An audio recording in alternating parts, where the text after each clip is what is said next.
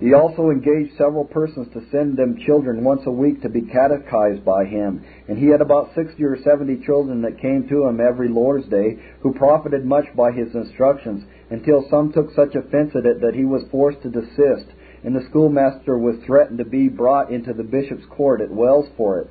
He also sent for all the godly poor he could hear of in the city, whom he entertained in his chamber, and gave them money according to his ability, as a thank offering to God for his mercy to him, and procured 2 of the aforenamed ministers to assist him in keeping the day of thanksgiving for the same. Though his sickness had been long and his expenses great, yet he thought he could never do enough for him from whom he had received all. He always gave money or apples to all the children that came to be catechized by him, besides what he gave to their teachers and the poor. And having made provisions for his wife, he resolved to lay up the rest in heaven, often saying that having no children of his own, God's children should have his estate. His next work was to send letters to all his relations and intimate friends, whom he exhorted to observe his counsel, for it was like to be his last.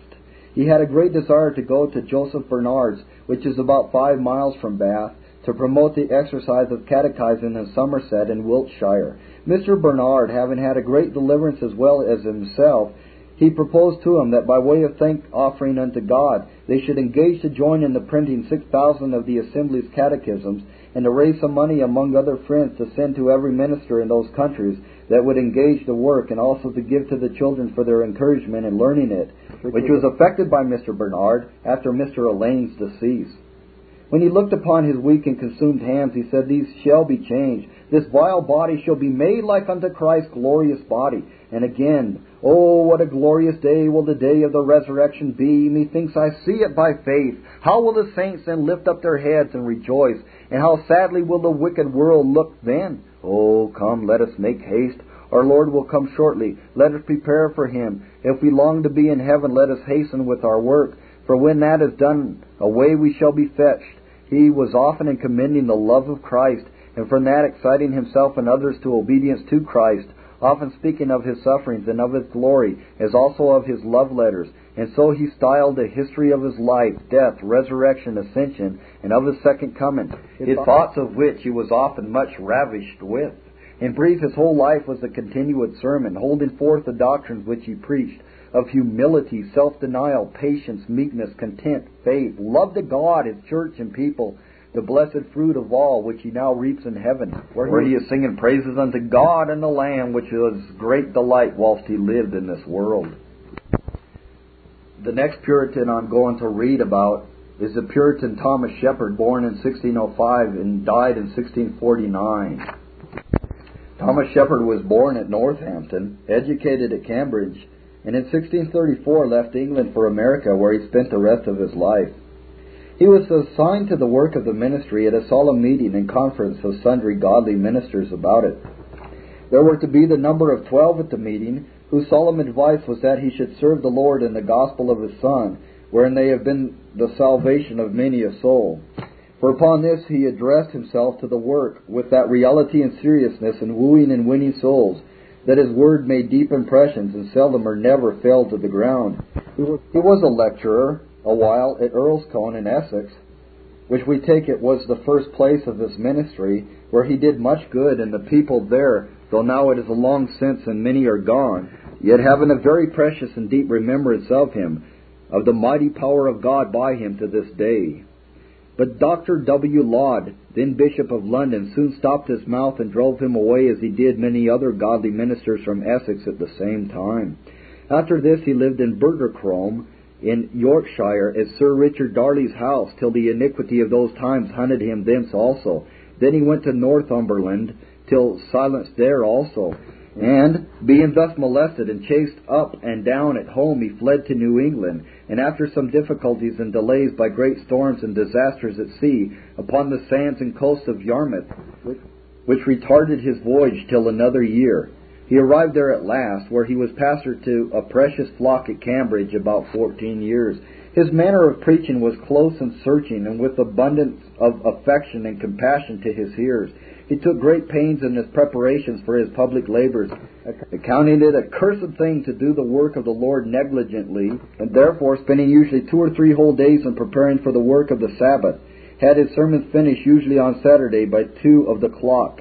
He hath sometimes expressed himself thus in public: God will curse that man's labors that lumbers up and down in the world all the week, and then upon Saturday in the afternoon goes to his study, when, as God knows, that time were little enough to pray and weep in, and to get his heart in frame, and so on. He affected plainness together with power in preaching, not seeking abstrusities, nor liking to hover and soar aloft in dark expressions, and so shoot his arrows, as many preachers do, over the heads of his hearers. It is a wretched stumbling block to some that his sermons are somewhat strict, and as they term it, legal. Some souls can relish none but meal-mouthed preachers who come with soft and smooth and toothless words. But these times need humbling ministries, and blessed be God that there are any. For where there are no law sermons, there will be few gospel lives. And were there more law preaching by the men of gifts, there would be more gospel walking both by themselves and the people. To preach the law, not in forced, affected manner, but wisely and powerfully, together with the gospel, as Christ himself was wont to do, Matthew 5 and elsewhere, is a way to carry on all three together: sense of misery, the application of the remedy, and the returns of thankfulness and duty. Nor is any doctrine more comforting than this humbling way of God, if rightly managed. His sickness began with a sore throat, and then in a quinsy, and then in a fever, whereof he died August 25th, 1649. This was one thing he said upon his deathbed: Lord, I am vile, but thou art righteous. And to those that were about him he bid them love Jesus Christ dearly. That little part that I have in him is no small comfort to me now. Thus far those reverend and eminent men, Mr. William Greenhill and Mr. Samuel Mather, in 1657. By mistake, indeed, they supposed Mr. Shepherd was 46 or 47 years old when he died, for precisely speaking he was but 43 years, 8 months, and 20 days. So great a progress did he make in sanctity and divine knowledge, and in the midst of many molestations and abundant ministerial labors, he composed and did so much and grew in such esteem and pious fame in so short a time that I cannot but reckon him one of the admirable men of his age. On this occasion I would recite a paragraph in the life of the Reverend Mr. James Fraser of Bray in Scotland, published in Edinburgh in 1738, as follows, quote, The Lord has blessed the reading of practical writings to me, and thereby my heart hath been put into frame and much strength and light gotten, such as Isaac Ambrose, Goodwin, Mr. Gray, and very much by Mr. Rutherford's, above others, but most of all by Thomas Shepherd of New England, his works. He hath by the Lord been made the interpreter, one of 1,000, so that under Christ I have been obliged to his writings, as much and more than to any mean whatever, for my awakening, strengthening, and enlightening my soul. The Lord made him a well of water to me in all my wilderness straits. End quote. The next Puritan I am reading about is John Cotton. The manner of his conversion was thus. During his residence in the University of Cambridge, God began to work upon him by the ministry of Mr. William Perkins, of blessed memory, but the motions and stirrings which then were in his heart he suppressed, thinking that if he should trouble himself with matters of religion, according to the light he had then received, it would be an hindrance to him in his studies, which he had then had much addicted himself to. Therefore he was willing to silence those suggestions and inward callings which he had from God's Spirit, and did willingly defer the prosecution of that work till afterwards. At length, as he was walking in the fields, he heard the bell tolling for Mr. Perkins, who lay a-dying, whereupon he was secretly glad in heart that he should now be rid of him, who had, as he said, laid siege to and beleaguered his heart.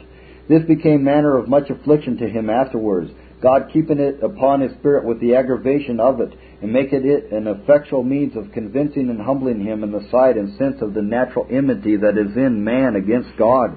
Afterwards, hearing Dr. Sibbs preaching a sermon about regeneration, wherein he showed first what regeneration was not, and so opened the state of a mere civil man, Mr. Cotton saw his own condition fully discovered, which through God's mercy put him to a stand, as plainly seeing himself destitute of true grace. All his false hopes now fell in him. He lay for a long time in an uncomfortable, despairing way, and of all other things this was his heaviest burden, that he wittingly withstood the means of grace and offers of mercy which he found had been tendered to him. Thus he continued till it pleased God to let in a word of faith into his heart, and to cause him to look unto Christ for his healing, which word also was dispensed unto him by the same Dr. Sibbs, which begat in him a singular and constant love to him, of whom he was also answerably beloved. He had been some time before called to preach an university sermon at St. Mary's, which he did with high applause from the academical wits, insomuch as the fame of his learning grew greater and greater. And being now again called to preach in the same manner, the memory of his former accurate exercises filled the colleges, especially the young students, with the fresh expectation of such elegancies of learning as made them flock to the sermons with an Athenian itch after some new thing. But his spirit now savoring of the cross of Christ more than of human literature, his speech and preaching was not with the enticing words of man's wisdom. The disappointed expectation of the auditory soon appeared in their countenances, and the discouragement of their non-acceptance made him return to his chamber not without some sad thoughts of heart, where yet he had not been long before Dr. Preston knocks at his chamber door, and coming in acquainted him with his spiritual condition, and tells him how it had pleased God to work effectually upon his heart by that sermon. After which Dr. Preston ever highly prized him, which real seal of God unto his ministry much comforted his soul, far above what the present less acceptance of the auditory had dejected him, or their former acceptance had encouraged him.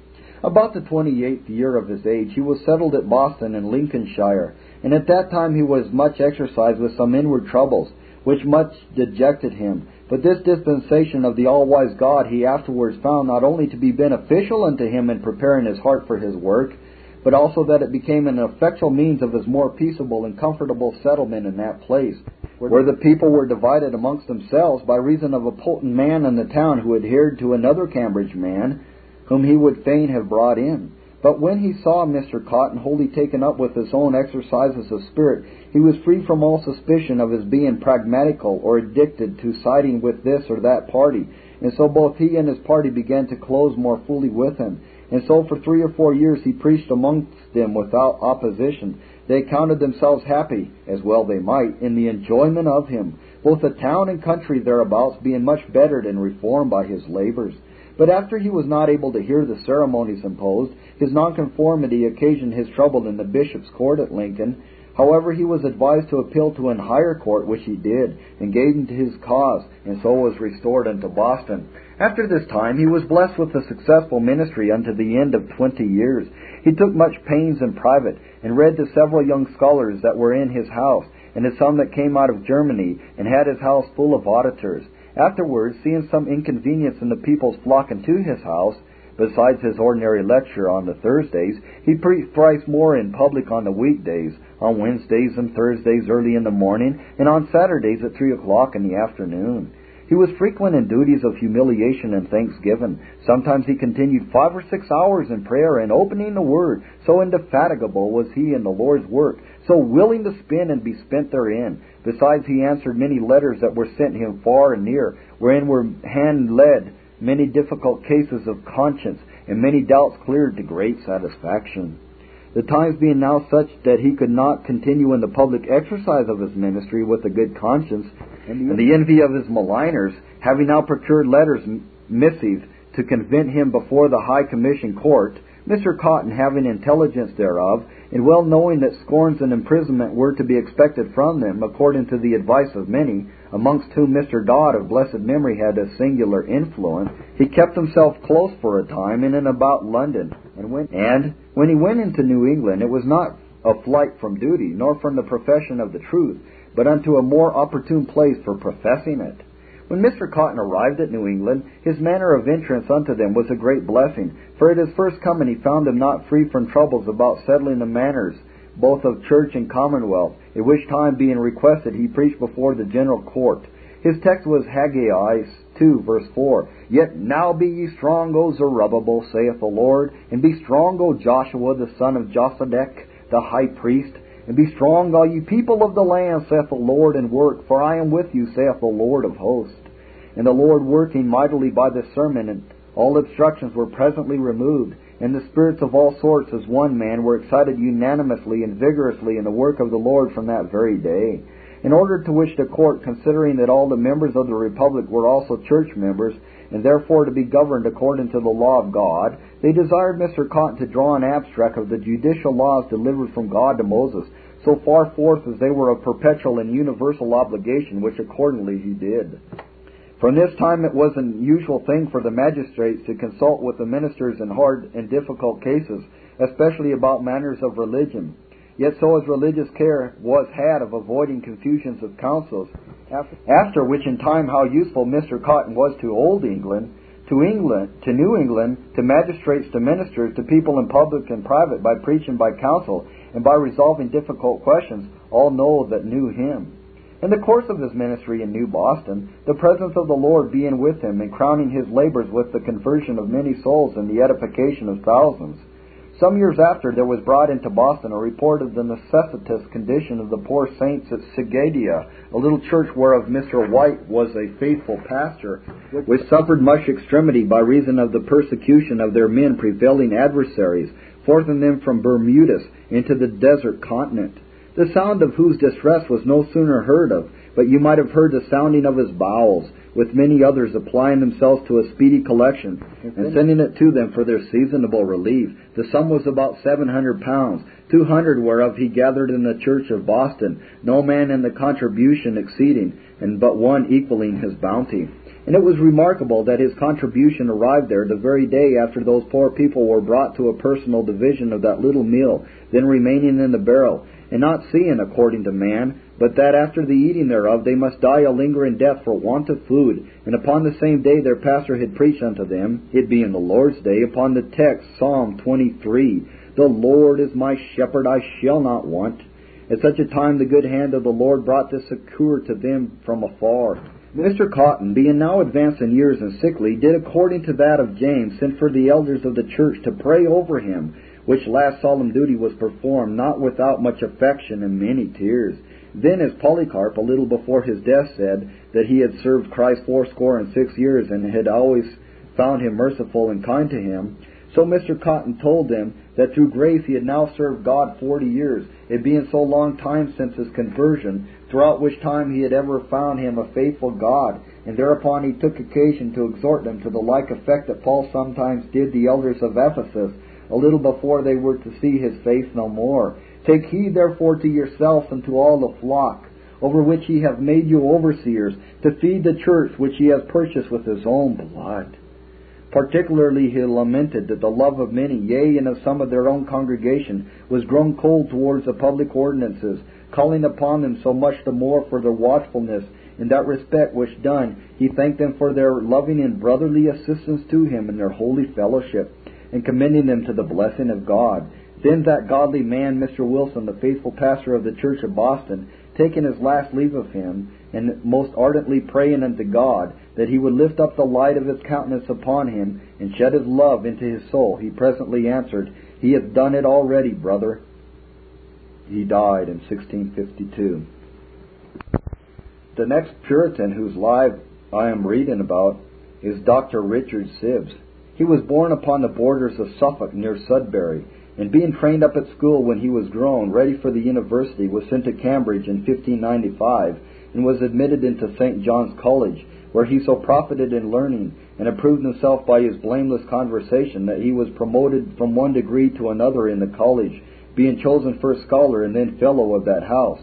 He also took all the degrees of the university with general approbation and applause. It pleased God to convert him by the ministry of Mr. Paul Baines, whilst he was lecturer at St. Andrews in Cambridge. And when Mr. Sibbes had been Master of Arts some while, he entered into the ministry, and shortly after was chosen lecturer himself at Trinity Church in Cambridge, to whose ministry, besides the townsmen, many scholars resorted, so that he became a worthy instrument of begetting sons and daughters unto God, as also of edifying and building up of others. About the year 1625 or 1626, he was chosen master of Catherine Hall in Cambridge, in the government whereof he continued until his dying day. And like a faithful governor, he was always very careful to procure in advance the good of that little house. For he procured good means of maintenance by his interest in many worthy persons for the enlargement of the college, and was a means of establishing learned and religious fellows there, insomuch that in his time it proved a very famous society for piety and learning, both as to fellows and scholars. But before this, about the year 1618, he was chosen preacher at Gray's Inn, where his ministry found such general approbation and acceptance that besides the learned lawyers of the house, many noble personages and many of the gentry and citizens resorted to hear him. and many had reason to bless God for the benefit which they received by him. His learning was mixed with much humility, whereby he was always ready to undervalue his own labors, though others judged him to breathe spirit and life, to be strong of heaven, speaking with authority and power to men's consciences. His care in the course of his ministry was to lay a good foundation in the heads and hearts of his hearers.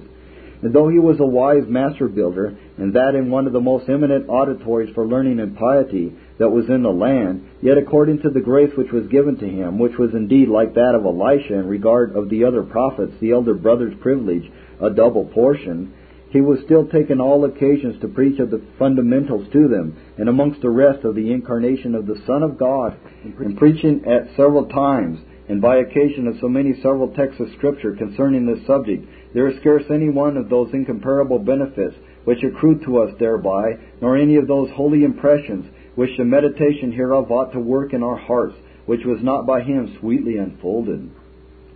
Indeed, who was thoroughly studied in the Holy Scriptures, which made him a man of God, perfect, thoroughly furnished unto every good work. And as he became a faithful steward of the manifold graces of God, he endeavored to teach others the whole counsel of God, and to store them with the knowledge of God's will, in all wisdom and spiritual understanding. He was a man that enjoyed much communion with God, walking in all the laws of God blameless, and like John the Baptist was a burning and shining light, wasting and spending himself to enlighten others. He was upon all occasions very charitable, drawing forth not only his purse and relieving, but his very bowels and commiserating the wants and necessities of the poor members of Christ. He used sometimes in the summer times to go abroad to the houses of some worthy personages, where he was an instrument of much good, not only by his private labours, but by his prudent counsel and advice, that upon every occasion he was ready to minister unto them. And thus having done his work on earth, he went to receive his wages in heaven, peaceably and comfortably, resigning up his spirit unto God in the year 1635, and in the 58th year of his age. The next Puritan I'm going to read about is Mr. Richard Mather. Richard Mather was the father of Increase Mather, and Increase Mather was the father of Cotton Mather, who wrote 382 books, including the works of Christ in America. Richard Mather was born in a village called Loughton in the parish of Winwick in the country of Lancaster in 1596. After he had spent sundry years in the school, some popish merchants coming out of Wells to Warrington, which is but 2 miles from Winwick, made diligent inquiry whether there were not some in that school whom they might procure for apprentices. Presently Richard Mather was mentioned to them, whereupon application was made to his father to know whether he would thus dispose of him, who was inclinable to accept of the motion, because now his estate was so decayed that he almost despaired of bringing up this his son as he intended. But here divine providence was very observable, for when the father was thus ready to part with his son, and the child to go, the Lord raised up the heart of his master to be importunate to keep him at school, professing that it was great pity that a wit so prone to learning should be taken from it, or that he should be undone by popish education, and the persuasions of the master so far prevailed that his scholar was continued under his care until the 15th year of his age. His conversion was occasioned partly by observing a strange difference between himself and sundry in the godly family of Mr. Edward Aspinwall, which caused fear to rise in his soul lest haply he might not be in the right way, partly by one of Mr. Harrison's preaching upon John 3 verse 3 concerning the necessity of regeneration. This was in 1614. The pangs of the new birth were very terrible in him, insomuch as many times when others were at their meals in the family, he absented himself to retire under hedges and in other secret places, there to lament his misery before God. But after some time the Lord revived his broken heart by sending the Holy Spirit to accompany the ministry of the Word, and to enable him to apply the precious promises of the gospel to his soul. After some years he went to Oxford. But having not spent so much time there as he could have wished, the people at Toxteth, whose children had been trained up by him, sent to him, desiring that he would return to instruct not so much their children as himself, and that not so much in mere human literature, but in the things of God. And this call, after mature deliberation, he accepted of. Being returned to Toxteth, he preached his first sermon, November 30th, 1618. There was a very great concourse of people to hear him, and his labors were highly accepted of by those who were judicious. The people having now had some trial of his gifts, were the more importunate to have him fix amongst them. And because that could not be done without ordination, they urged him to accept thereof. He yielded to the motion, and accordingly was ordained by Dr. Morton, the then Bishop of Chester. The ordination being ended, the bishop singled out Mr. Mather from among the rest, saying, I have something to say to you between you and me alone. Mr. Mather was hereupon afraid that some information had been given in against him because of his Puritanism. But it fell out far otherwise. For when the bishop had him alone, he spoke thus upon him, I have an earnest request unto you, and you must not deny me. It is that you will pray for me. For I know, said he, the prayers of men that fear God will avail much, and such an one I believe you to be. After he had spent painfully and faithfully 15 years in the work of the ministry, he that holds the stars in his right hand had more work for him to do elsewhere, and therefore Satan's rage was suffered to break forth to the stopping of his mouth. The case being thus, he betook himself to a private life, and no hope appearing that he should enjoy his liberty in the land of his nativity, foreseeing also the approaching calamities of England, he meditated a removal into New England. Being fully satisfied concerning the clearness of his call to New England, after many prayers and extraordinary seeking of God, he resolved upon the transportation of himself and family thither. His parting with his friends in Lancashire was like St. Paul's taking his leave of Ephesus with much sorrow, many tears being shed by those that expected to see his face no more. He began his journey in April 1635 and traveled to Bristol, purposing to take ship there. In this journey he was forced to change his outward habit, because pursuivants were designed to apprehend him. But by this means he came safe and unmolested to Bristol. From Bristol they set sail for New England, May 23, 1635. And the Lord, after manifold trials of their faith and patience, brought them in safety to their desired haven. It is seldom known that a man designed in God's counsel to any special services does not at one time or other experience imminent deliverances of God's providence. And so it was with this servant of the Lord, not once or twice. But the most remarkable of all others was that which happened to him on the mighty waters, where he that sits upon the floods and stilleth the raging of the sea showed himself wonderful in goodness. The relation of this signal providence we will here set down in Mr. Mather's own words, quote, August 15, 1635, The Lord had not yet done with us, nor had he let us see all his power and goodness. And therefore about break of day he sent a most terrible storm of rain and easterly wind, whereby we were in as much danger as I think ever people were. When we came to land we found many mighty trees rent in pieces in the midst of their bodies, and others turned up by the roots of the fierceness of the tempest. That morning we lost 3 anchors and cables, one of them having never been in the water before. 2 were broken by the strength and violence of the storm, and the 3rd was cut off by the mariners, an extremity of distress to save the ship and their own and our lives. And when our cables and anchors were all lost and gone, we had no visible means of deliverance, but by hoisting sail, if so be we might get to sea from among the islands and rocks where we had anchored. But the Lord let us see that our sails could not save us neither, no more than the cables and anchors. For by the force of the storm the sails were rent in pieces, as if they had been cotton rags. Of divers of them there was scarce left so much as an hand's breadth that was not torn in pieces or blown away into the sea, so that at that time all hope that we should be saved in all outward appearance was utterly taken away, and the rather because we seemed to drive with full force of wind directly upon a mighty rock, standing out in sight above water, so that we did but continually wait when we should hear and feel the crashing of the ship upon the rock. In this extremity we cried unto the Lord, and he was pleased to have compassion upon us. For by his own overruling providence he guided his ship by the rock, assuaged the violence of the sea and of the wind. So God granted us as wonderful a deliverance as I think ever any people had felt. The seamen confessed that they never knew the like. In all this the Lord's holy name be blessed for it. He gave us hearts contented and willing, that he should do with us and ours what he pleased, and what might be most for the glory of his great name. This deliverance was the most remarkable, in that several vessels were cast away in the storm. As a ship which set out for Bristol, with the vessel wherein Mr. Mather was, being then at anchor, was broken pieces. Also there was then a ship going between Pascataqua and the bay, which was cast away in the storm, and all the people therein lost, except 2. Among others in that vessel there was a minister, Mr. Avery, who every moment, expecting that the next wave should be a wave of death, lifted up his eyes to heaven and said, Lord, I cannot challenge a promise of the preservation of my life, But according to thy covenant I challenge heaven. Which he had no sooner spoken, but a wave came immediately and swept him away, and so wafted him to heaven indeed. And by the way, let it be noted that this was the only vessel which at that time had miscarried with passengers from Old England to New. So signally did the Lord in his providence own the plantation of New England. The storm being allayed, the Lord brought them safe to an anchor before Boston, August 17, 1635. And Mr. Mather abode with his family in Boston for some months.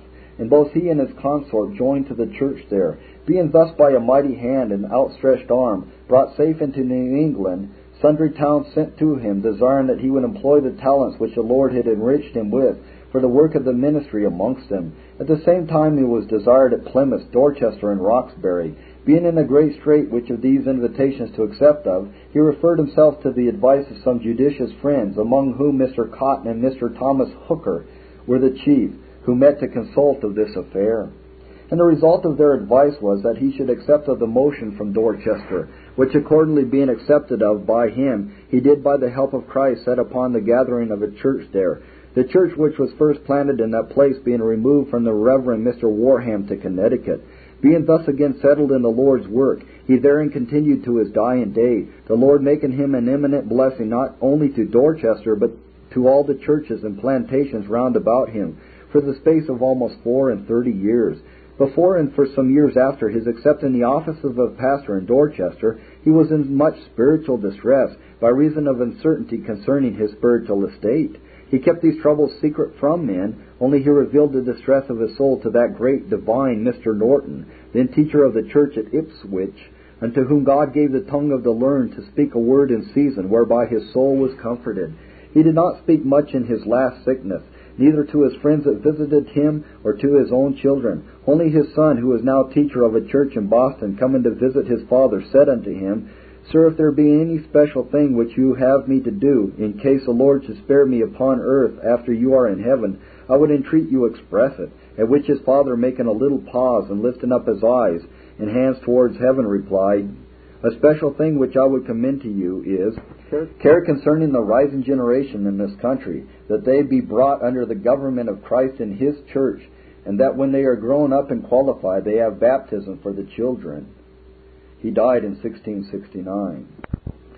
Mr. Thomas Vincent, another Puritan divine. He was a worthy, humble, pious man, of sober principles and great zeal and diligence. He had the whole New Testament and Psalms by heart. He continued in the city the whole time of the plague in 1665. The awfulness of that desolating judgment and the numerous sudden instances of mortality, then everywhere obvious, gave a peculiar edge to the spirit of the preacher and his auditors, so that laboring constantly and with great fervor to set in with divine providence, he was an instrument of good to very many, as was mentioned in the preceding section. He died in 1671. The next Puritan in this account is Dr. Thomas Manton. He was born in 1620 in the county of Somerset. Both his father and grandfather were ministers. He went to Oxon at 15 years of age. He was first minister of Colinton and Devon, and afterwards of Stoke Newington and Middlesex, before he came to Covent Garden, where he succeeded Mr. Sedgwick. He was in great reputation at the time of King Charles' return, and very earnest in his endeavors to get the declaration for ecclesiastical affairs passed into a law, and had it been compassed would have accepted the deanery that was offered him. He was a man of great learning, judgment, and integrity, and an excellent unwearied preacher, one of great temper and moderation, and respected by all that knew him, whose spirits were not incurably cankered. Dr. Bates in his sermon at his funeral gave this account of him. A clear judgment, rich fancy, strong memory, and happy elocution met in him, and were excellently improved by his diligent study. In preaching he was of that conspicuous eminence that none could detract from him but from ignorance or envy. He abounded in the work of the Lord, and though a very frequent preacher, yet was always superior to most others and equal to himself. Archbishop Usher was wont to say of him that he was a voluminous preacher, not as if he was tedious for length, but because he had the art of reducing the substance of volumes of divinity into a narrow compass.